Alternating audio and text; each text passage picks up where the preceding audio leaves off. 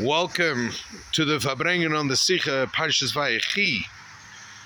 We have a conversation in this Sicha, beautiful conversation about why Yaakov Avinu stripped away the aspects of the birthright, leadership, and priesthood from Reuven and gave them to Yehuda. And when you learn the Sicha, seemingly Yehuda is the hero. I would suggest the takeaway from this Sicha is it's much harder to be a Reuven. It's much harder to be somebody who is born into leadership positions and then realizes that because of their personality, and in the case of Reuven, it is that he is impulsive to get angry and he acts out of that, even if it is right. And somebody who says Reuven sinned is making a grave mistake. He never sinned, but he spent years trying to perfect himself and do tshuva. And there was a downside to it, which is he's not a leader because he was so caught up in himself and his own self-perfection that leadership was left to Yehuda. And there's the aspect of our life where we need to be the Yehuda. But my friends, if we don't start off being a Reuven, which is like this, that yes, there's a lot of things in this world that have to be fixed and the system is broken. Leaders need to fix the system.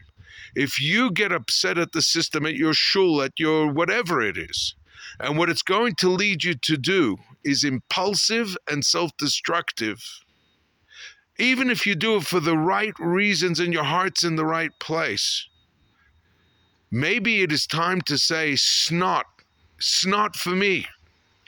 I am going to give away my birthright, my responsibility to a Yehuda and let him do it.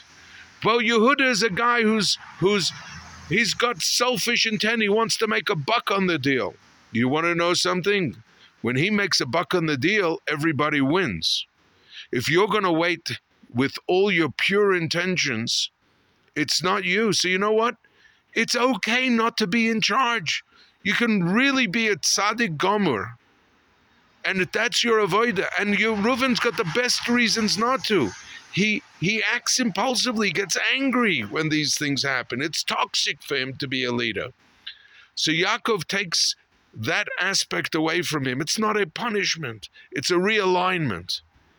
When we're in a community, the problem is too many leaders, not enough amcha.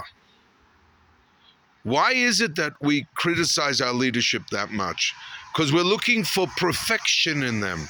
The only question you need to ask about a leader in your community or in your life is, can they do the job better than me? And if they can do the job better than me, or they can do a worse job, but it's not as toxic to them as it is to me, then my friends, we'll live a better life. We'll be able to come to shul and daven and not be annoyed as much by so many people. We will be able to live in our communities and contribute to them with our unique gifts and not sit in the back of shul and fetch about leadership all day. Let the Yehudas worry about the Yehudas and let us Reuven types worry about perfecting our perfect selves to begin with to avoid toxicity. Have a wonderful, blessed day.